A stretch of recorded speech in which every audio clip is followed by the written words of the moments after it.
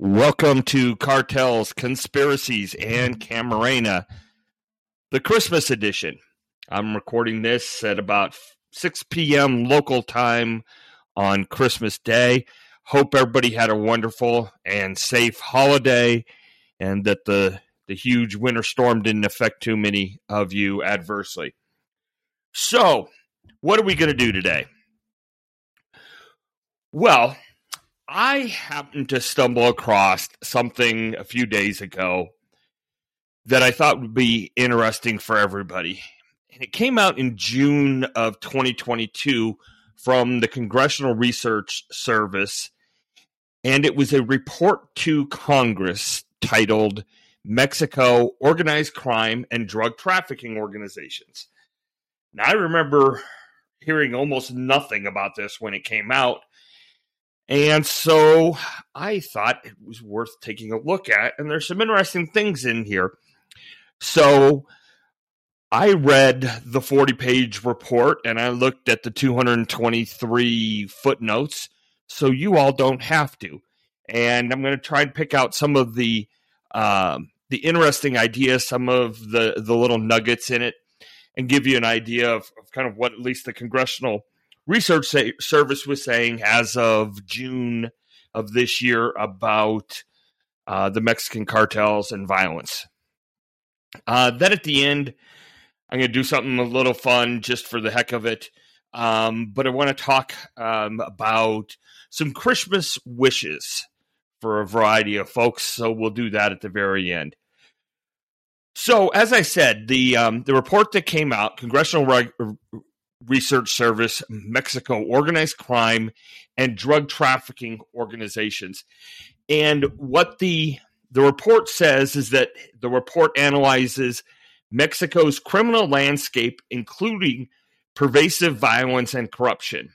It also discusses categories of illicit drugs in Mexico and profiles 9 major criminal organizations in Mexico, as well as the phenomena of fragmentation and competition among these major drug trafficking organizations.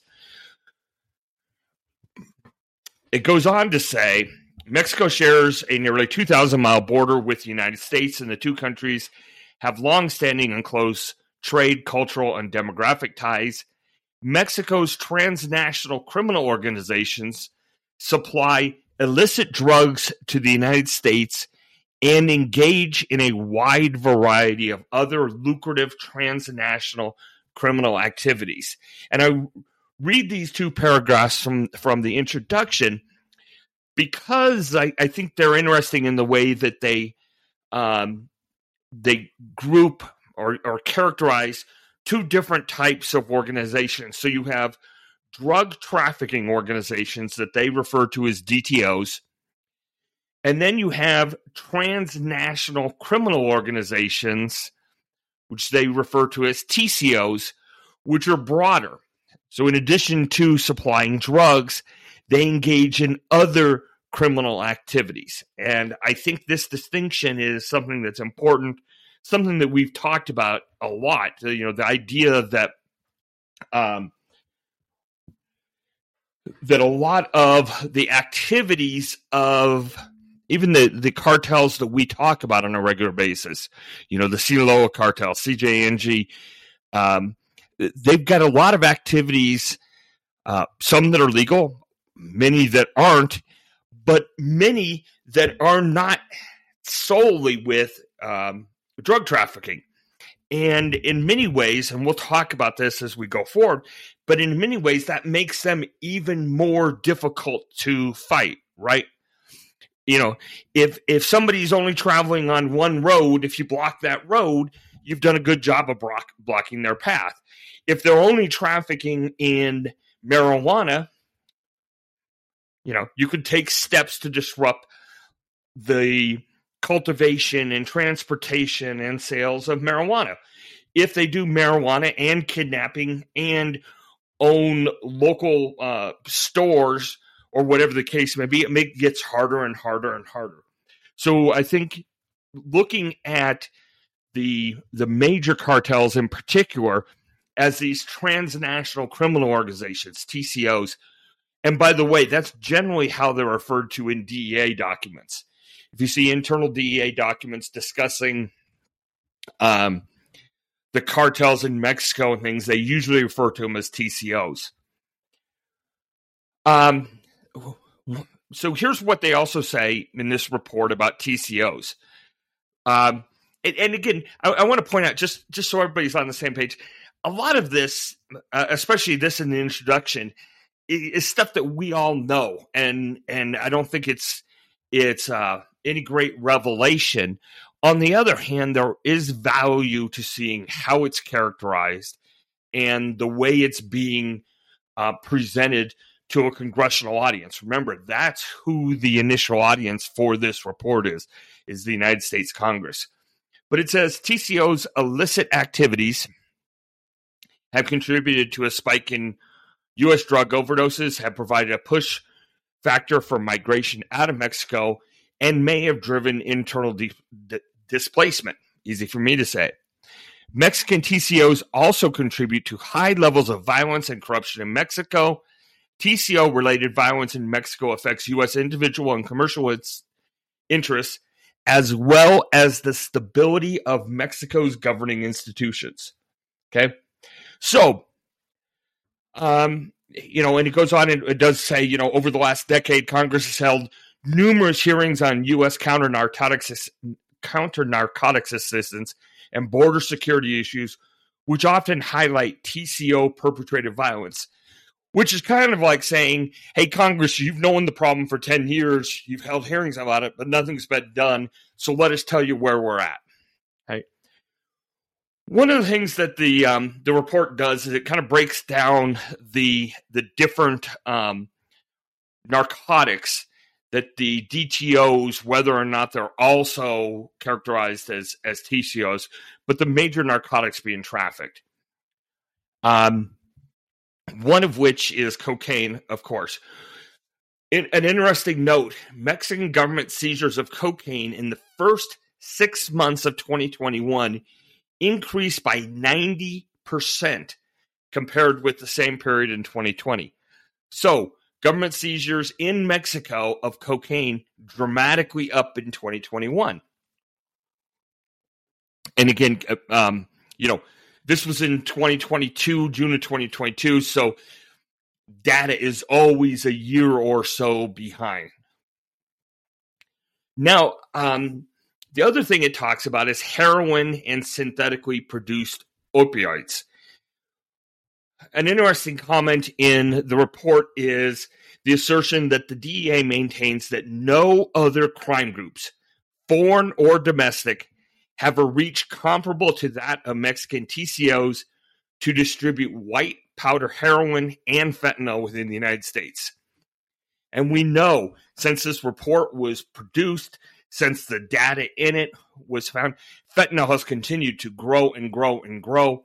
And the fact of the matter is that distribution comes from Mexico, comes from the Mexican TCOs, it comes from the Mexican cartels. It also says, and we've heard a lot about this recently, illicit imports of fentanyl from Mexico involve Chinese-produced fentanyl or fentanyl precursors sourced from China, but TCOs are reportedly seeking supplies from other sources, such as India. And I've recently read several reports talking about Malaysian suppliers. So you've got a variety of issues if a significant portion of the fentanyl is initially being supplied by China. Is the government of China in any way complicit in that? Does that have anything to do with geopolitical issues? Are there political reasons for the Chinese government to want to see more fentanyl produced in Mexico and distributed to the United States? I know we hear some about that on the news and on social media, but this report in particular doesn't significantly address that issue, but it's definitely raised. The report also says that synthetic drugs might gradually replace plant-source drugs in the criminal market. And remember, I told you that when I was at the International Summit on Mexican Cartels a while back, somebody there said that natural heroin would be essentially gone in the next 5 years because synthetic drugs would replace them, that they were much easier to make and transport. The profit margin's better, it's secure, more secure, et cetera, et cetera. So this report seems to indicate that. And it also notes that there will be a continuing decline in Mexico's heroin exports as synthetics continue to attract TCO interest and investment. So again, that's exactly what we're talking about. They also note the use or the distribution of methamphetamines by these TCOs. It says Mexican-produced methamphetamine has overtaken U.S. sources of the drug. Mexico's illicit supply has expanded into new markets inside the United States, allowing Mexican traffickers to control the U.S. wholesale market.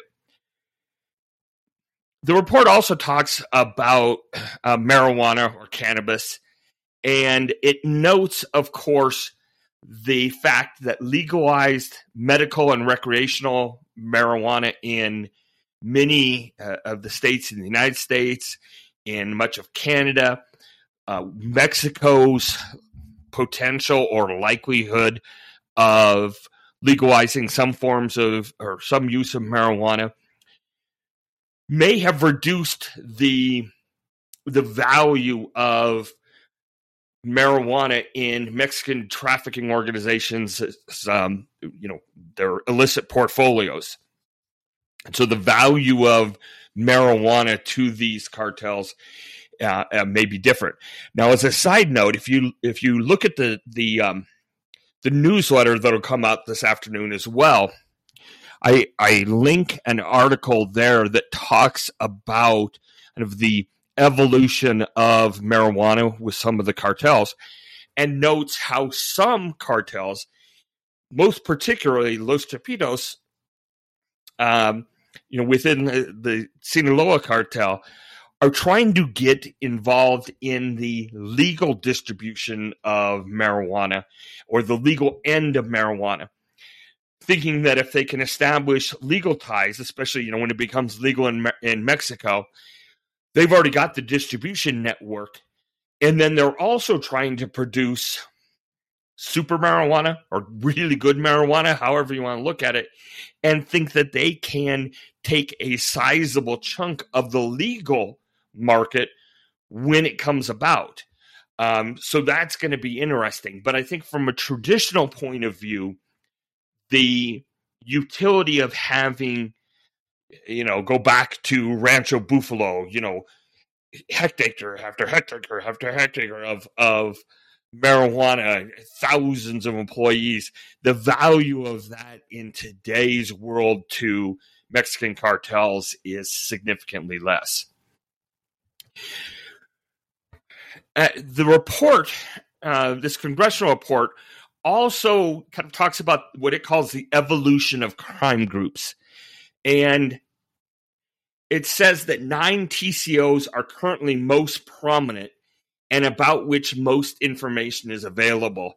And one of the problems I have with the report, and we'll talk about this a little bit later, is kind of the sourcing of where they get some of this information. And I think that some of the conclusions drawn, and really there's not a lot of conclusions, it's more informational, but some of the analysis really is weighted in favor of the cartels about which they have information, and to the discrediting or lack of respect for or fear of, if you want, some of the other cartels or groups that really do have a significant influence, even if they're not on social media, even if they're not as well known. So the report says for several years, DEA identified the following 7 organizations as dominant: Sinaloa, Los Zetas, the AFO, the Carrillo Fuentes organization, or the Juarez Cartel, Beltra Leyva, Gulf, and La Familia Michoacana. And it labels those as the quote-unquote traditional drug trafficking organizations. And as we've talked about many, many times, you can trace a lot of this back to that 1989 meeting with Felix Gallardo's lawyers and many of the Plaza leaders where things get split up. So in some respects, these are the cartels, the traditional DTOs that emerged from that series of events and emerged from Felix Gallardo's inability to kind of manage the process anymore from prison. The report says, and again, it's not always 100% consistent, but in several places it notes the fragmentation of some of these traditional DTOs. And it says that beginning in about 2008 in particular, there was kind of what is referred to as the current wave of splintering of these large DTOs into factions and gangs, and that this has had a number of effects. And we'll talk some about those, but it gives a good example, or what it thinks is a good example. So it says, for example, the Gulf Cartel, based in northeastern Mexico, had a long history of dominance at the end of the 20th century, with the height of its powers in the early 2000s. However, the Gulf Cartel's enforcers, Los Zetas, who were organized from highly trained Mexican military deserters, split in 2010 to form a separate DTO and turned against their former employers, engaging in a particularly violent competition for territory. The Gulf Cartel now lacks its former power and reach. So again, it's using that as a specific example of how there's been this fractionalization, and that leads to its analysis of what are the major current DTOs or TCOs, what we would again refer to generally as cartels.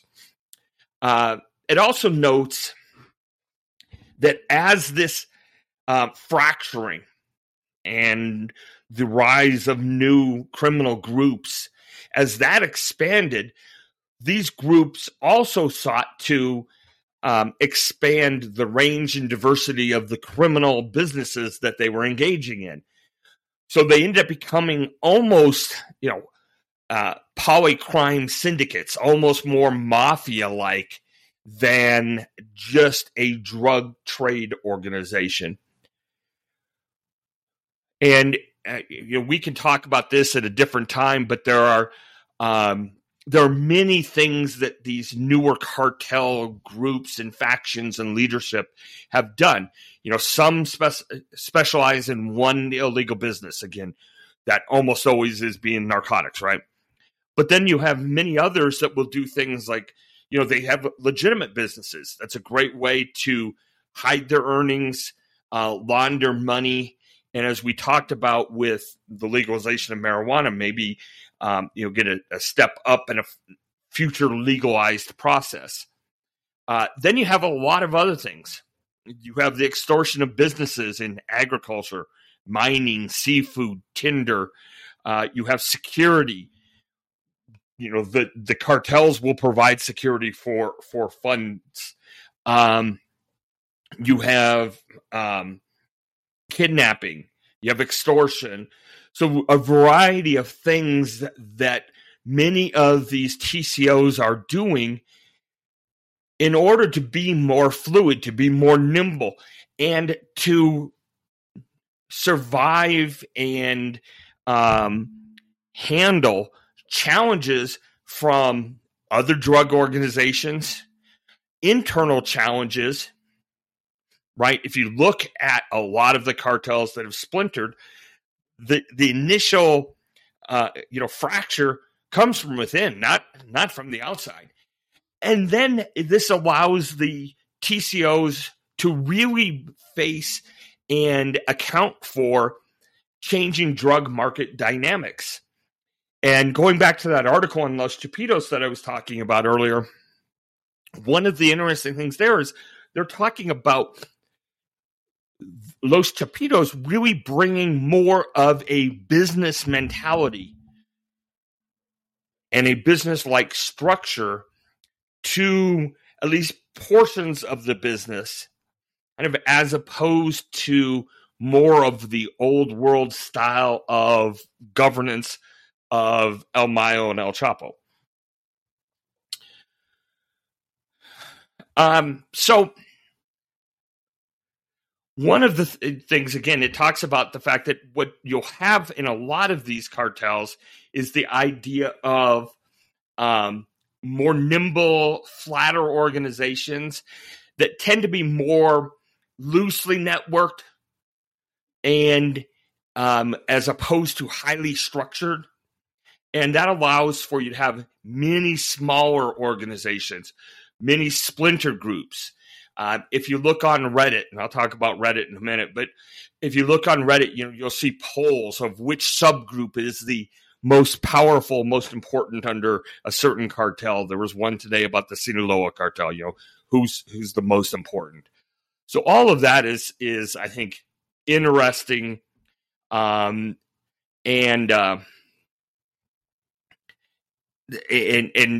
gives a nice context for what's going on.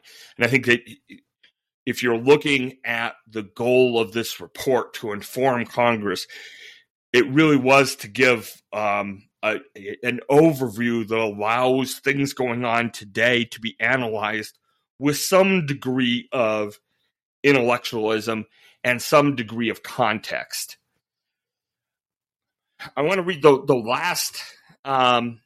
last paragraph before we start talking about specific cartels, because I think this is interesting. It says, open source research about the traditional DTOs and their successors is more available than information about smaller factions. No steady open source information is available about most of the 200 to 400 current criminal groups.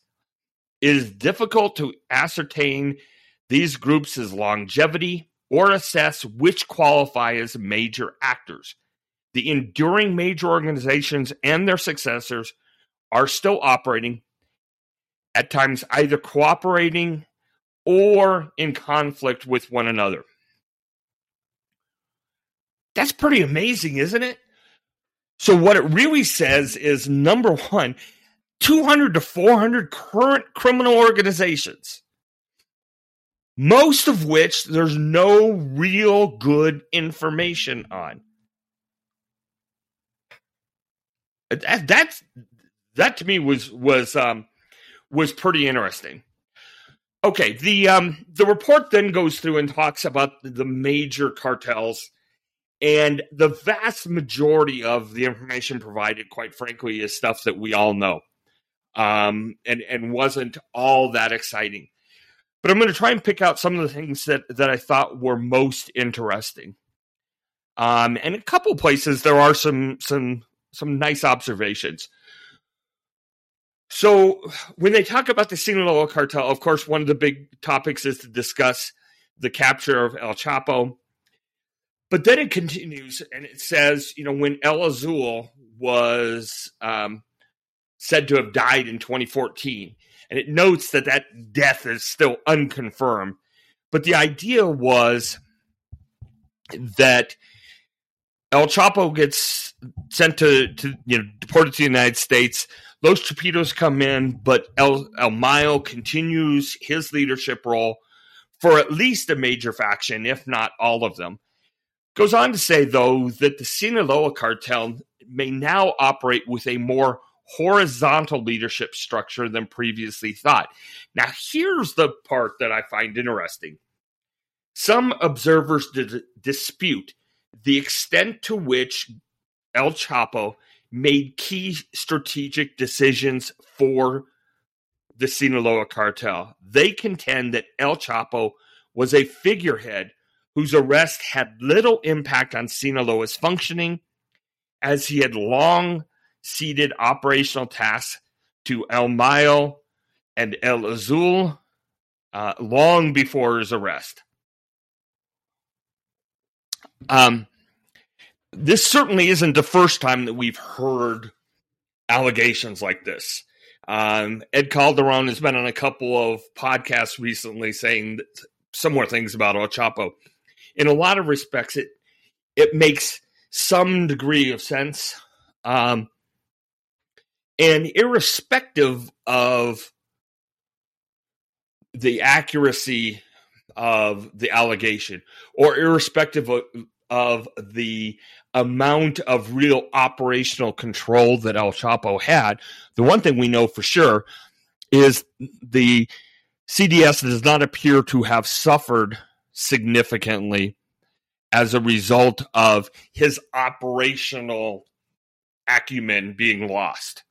Right now, the battle between El Mayo and Los Chapitos, to the extent it exists in different areas, that could be problematic. But certainly the Sinaloa cartel didn't fall apart when El Chapo was arrested, didn't fall apart when he was extradited.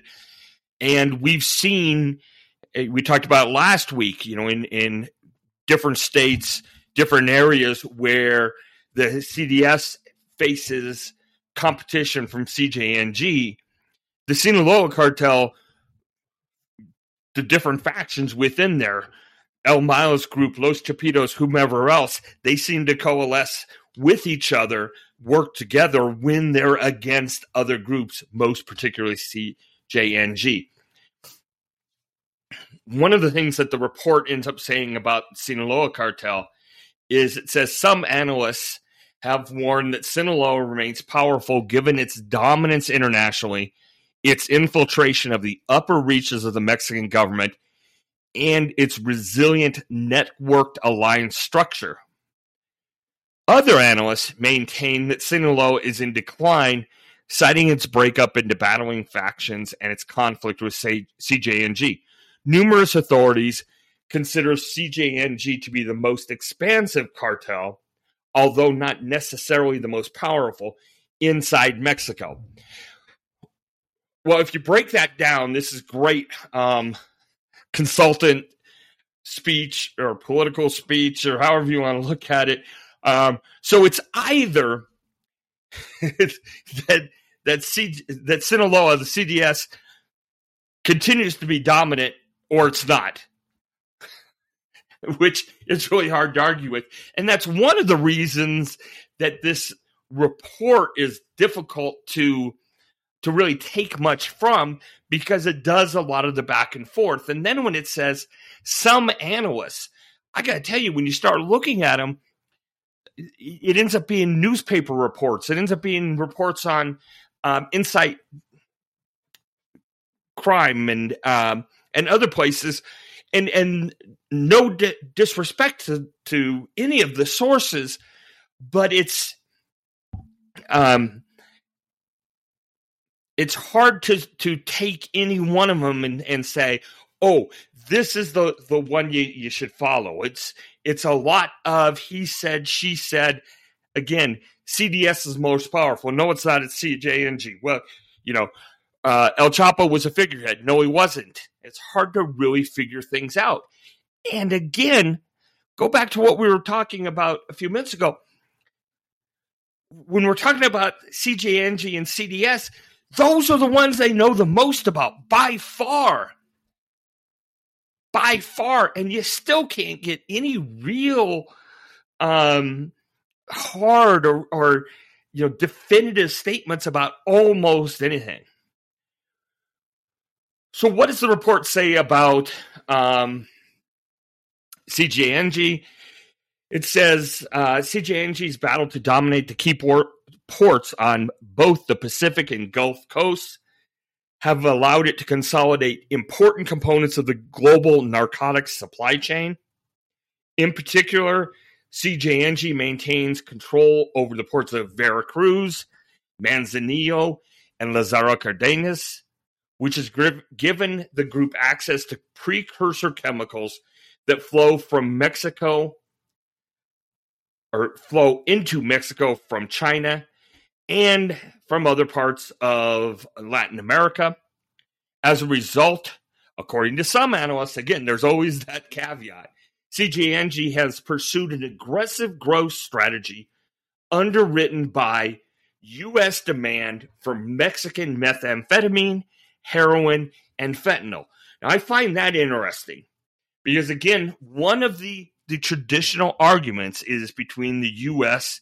and Mexico. U.S. saying, Mexico, you have to do more to stop the supply. And Mexico saying, U.S., you have to do more to stop the demand. If there's demand, there's going to be supply. And this seems to be saying CJNG is growing. They're aggressively growing, and they're doing so because the demand for methamphetamine, heroin, fentanyl is not receding. In fact, it's growing. According to a 2002 report, the CJNG, whose base of operations is in Jalisco, holds the coastal city of Puerto Vallarta, an important node of its synthetic drug trafficking operations. In addition to drug trafficking, CJNG is skilled, powerful,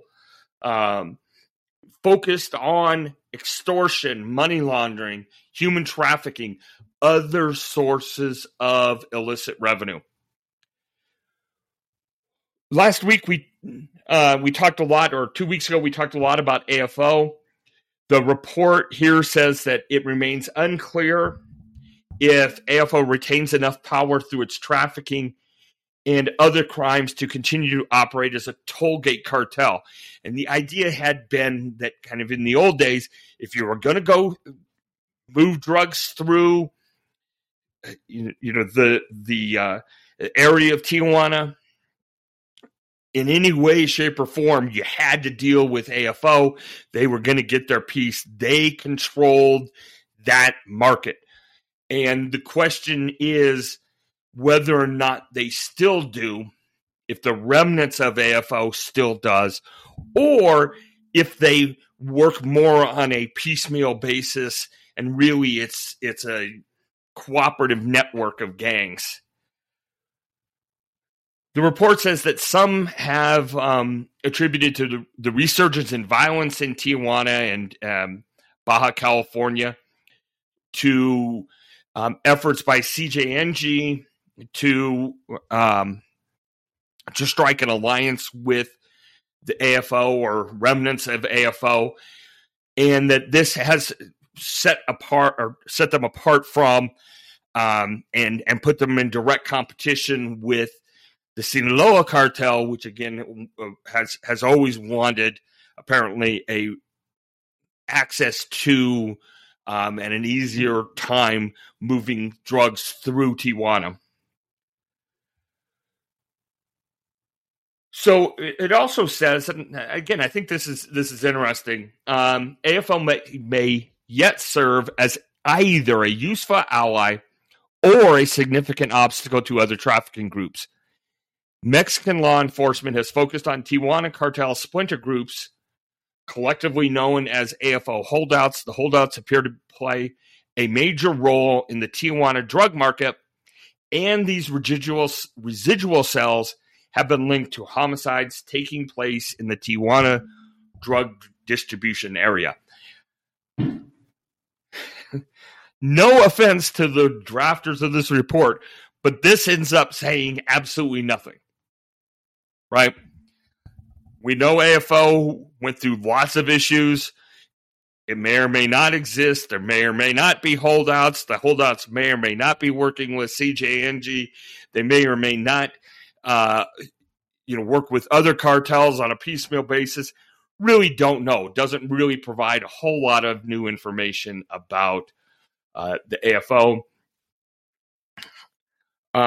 It talks a lot about the Zetas and CDN. I'll talk about this later, but one of the concerns I have is kind of its historical nature of the report, and I'll explain that more in a bit. But it really focuses a lot on the Zetas, and it says that one author, I can get you the name on this if you want, but one author reviewed the history of Los Zetas, and it's split into major factions. This evolution influenced the organization's once coherent prospects so that its power declined from the peak of its dominance in 2011-2012. A prominent faction is Cartel del Noreste, a rebranded version of the traditional core of Los Zetas. And one of the things that it talks about is the idea that Los Zetas really started to fall apart after its leadership. I mean, it had leadership problems, right? People getting killed, people getting arrested, and that led in large part to the disintegration or the loss of power of Los Zetas. But what emerged from that were lots of very powerful franchises or cells or gangs or however you want to describe them. We've talked a lot about the idea that Los Zetas and CDN, are still around, and especially in Nuevo Laredo. The idea in recent months that CDS may be trying to push them out of Nuevo Laredo and maybe getting government assistance in doing that. One thing that is mentioned here is the idea that the Zetas model, if you will, of real extreme violence to achieve domination is something that ended up being followed by a lot of cartels, most particularly CJNG. We also have some discussion in here about La Familia Michoacana, and this one I have a lot of issues with, but I'll tell you what it says. It says, so though officially disbanded, LFM remained in operation even after the arrest in 2011 of its leader, El Chango. Remaining cells of LFM reportedly remain active in trafficking, kidnapping, and extortion in Guerrero and Mexico states, especially in the working class suburbs around Mexico City. Observers report that LFM was largely driven out of Michoacan by the Knights Templar, although a group calling itself the New Familia Michoacana, La Nueva Familia Michoacana, reportedly has been active in parts of Guerrero and Michoacan. We know that the New Family Michoacana is prominent in Michoacan. We know that it has a lot of its tentacles in the fentanyl distribution, that a lot of the fentanyl coming from into the United States originates in Michoacan. So this is one area where I, in particular, think the data they're looking at is old and is reflective of how quickly things can change. Now, of course, you should be asking yourselves, well, how the hell is Congress ever supposed to do anything, assuming there's anything they could do? But when they're always getting late information, that I think is a continuing problem, right?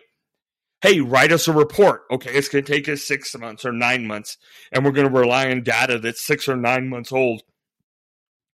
A lot of these things are changing. These conditions, the factions, the groups that are changing on a weekly or monthly basis. The report kind of describes in broad, generalized terms some of what it calls the turf wars, but it doesn't go into great detail on any of them. And it provides a couple of maps that are fairly interesting to look at if you want. But it describes the primary, again, turf wars as being between CJNG and CDS. We all know that one. It also says CJNG and local groups in Michoacan and Oaxaca. I think that's really La Familia, Nueva Familia Michoacana, right? So as opposed to local groups, I think that's one that we can attribute to them, and the battle being really over fentanyl coming into and out of Michoacan. It also talks about the Gulf and the Zetas in Nuevo Leon and other places. CDS versus Juarez in Chihuahua. And then CJNG versus the Zetas in Veracruz. Again, in my mind, you really have three that you care about. You got CJNG and CDS that obviously are most important. I think the battle for control over fentanyl is important. And then I think the major efforts to have some realignment in Nuevo Laredo and associated areas are the most important ones. The report ends up with some what it calls some outlook ideas, and some of these are important, and so I'll just share a little bit with you. One of the things it talks about a lot is the continued revelation of high-level corruption linked to their crime groups and their apparent control of Mexican territory demonstrates that the TCOs are more deeply entrenched than ever. Yes, we all know that. Moreover, in 2022, U.S.-Mexico law enforcement cooperation is weaker than at any time during the previous 15 years. The Lopez Obrador government faces allegations of DTO-related corruption of public officials, politicians, and the nation's police force. Again, we know that. The growing diversity of cartel criminality, the continued high global demands for narcotics, and the weak cooperation between U.S. and law enforcement all point to a continued TCO threat to both the United States and Mexico. Here's something I thought was very interesting. Many analysts have questioned the utility of the kingpin strategy, or a high-value targeting approach to enforcement to combat the TCOs or to reduce TCO-perpetrated violence. The kingpin strategy has often been encouraged by the U.S. government and has been adopted by some Mexican administrations. López Obrador initially rejected, but has at times embraced the kingpin strategy. Some analysts endorse a more modified strategy that would target the middle operational layers of each major criminal group to handicap their regeneration capacity. So don't go for the head. You know, the idea of in boxing, you know, if you enough body blows and the head will follow. One thing, two causes of the current violence may be erosion of Sinaloa cartel's dominance and the heightened competition to profit from increasing production and distribution of heroin, synthetic opioids, predominantly fentanyl, and methamphetamine. Some observers remain convinced of the capacity of both the Sinaloa organization and CJNG to retain significant power by backing their well-established bribery and corruption networks for their demonstrated capacity for violence. So, you know, which really kind of says, if you think about it, Mexico put aside the battle or the fight with the U.S. over what's worse, supply or demand. You know, what's the root cause, supply or demand? The root cause may be, in some respects, the well-established long-term bribery, corruption networks, and a system both politically and economically that understands and accepts and acknowledges corruption.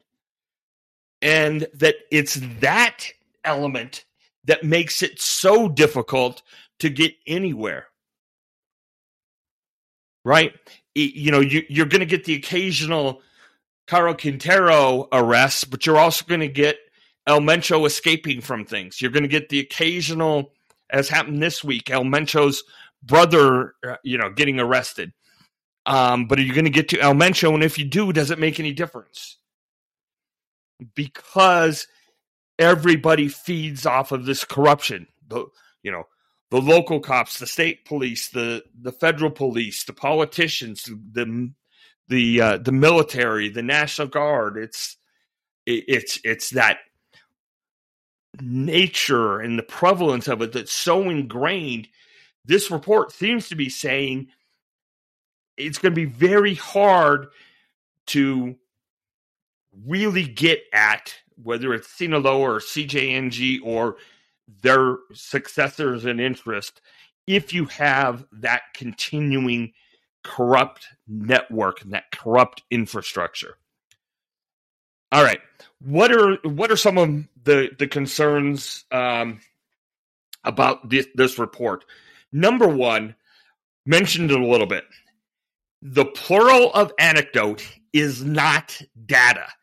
And if you go through and you look at a lot of the footnotes, it really comes down to somebody said this. It's not data.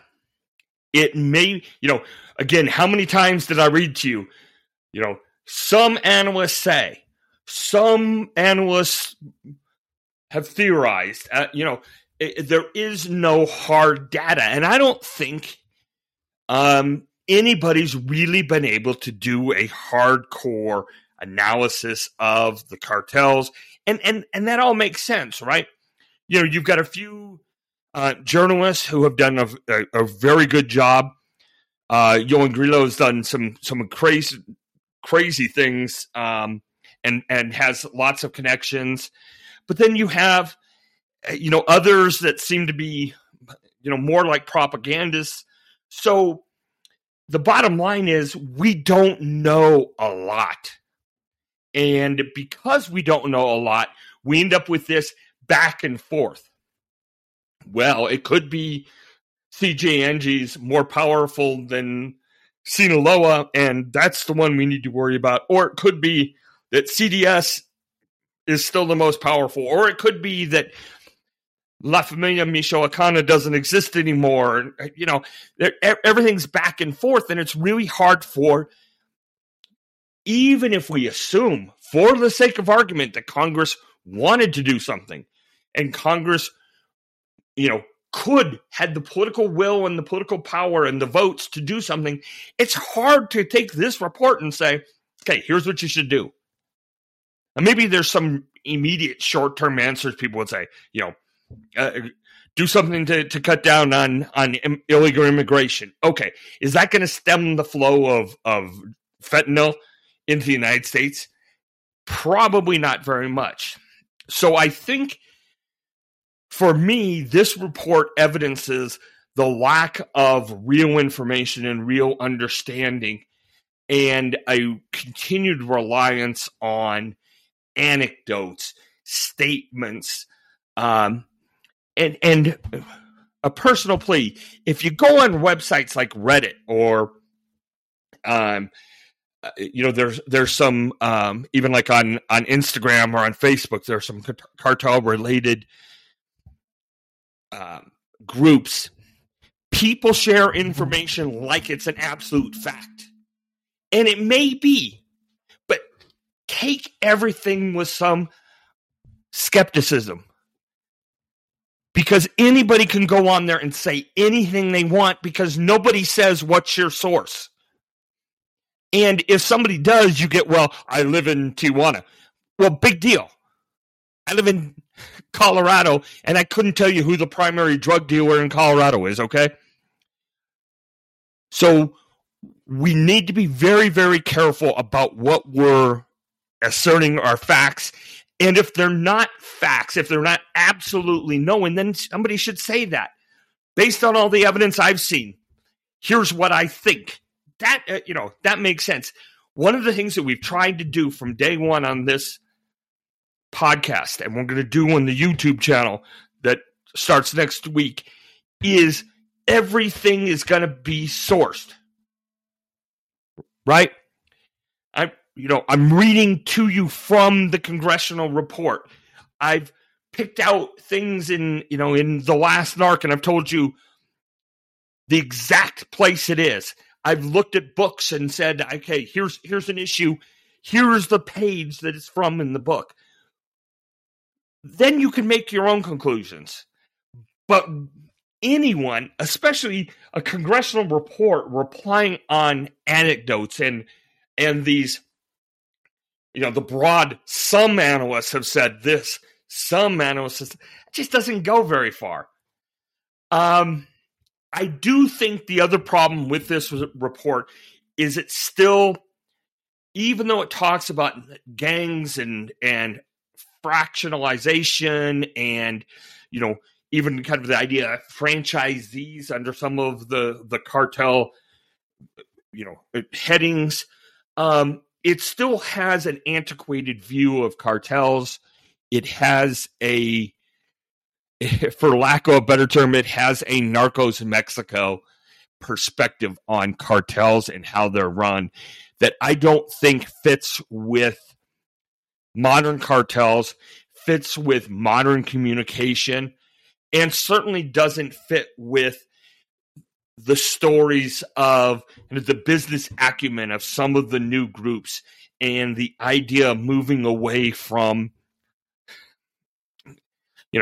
large truckloads of marijuana growing in the deserts of Chihuahua.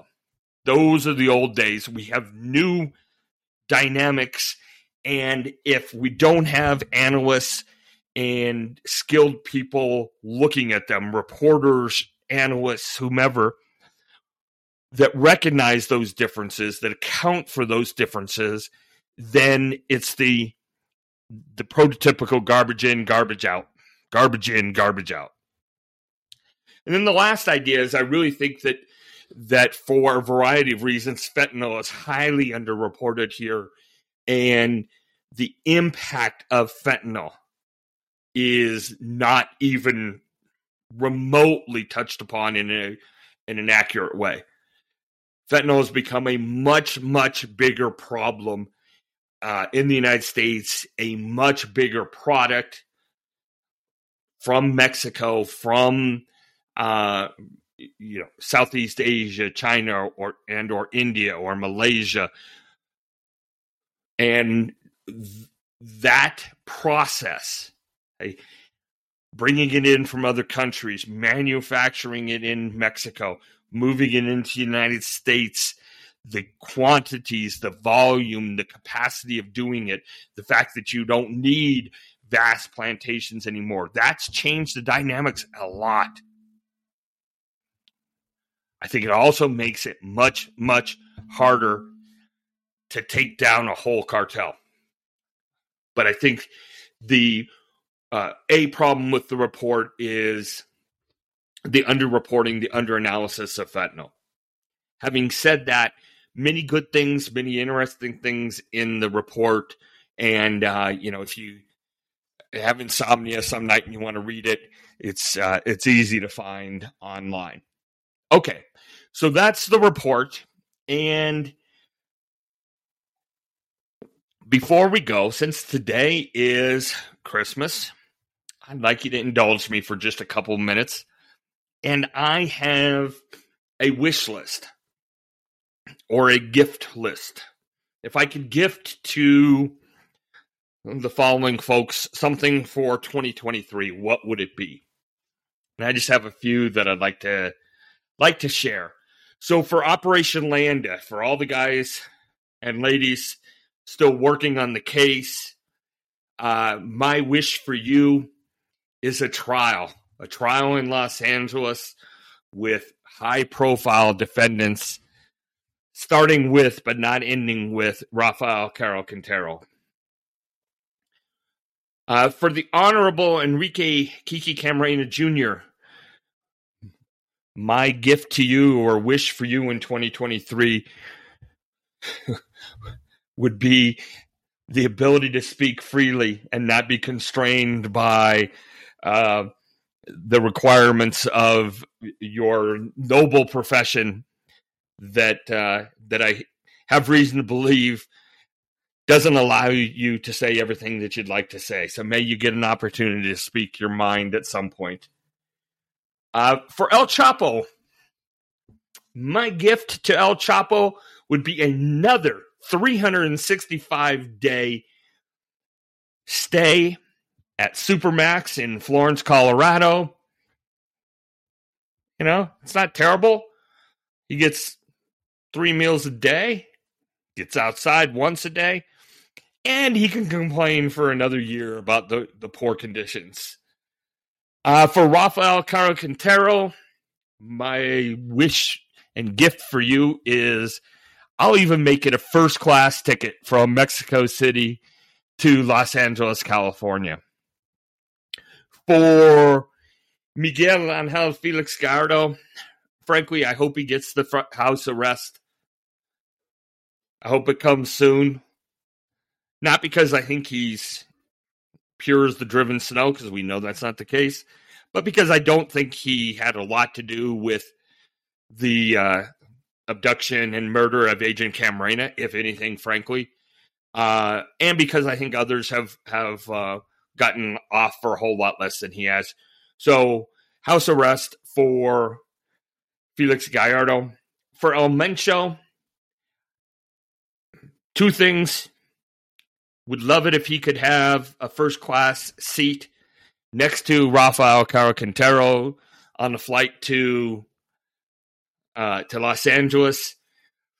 And a cell next to El Chapo would be poetic justice as well. For Daniel Cienfuegos, a return trip to New York City with or without seeing the sights.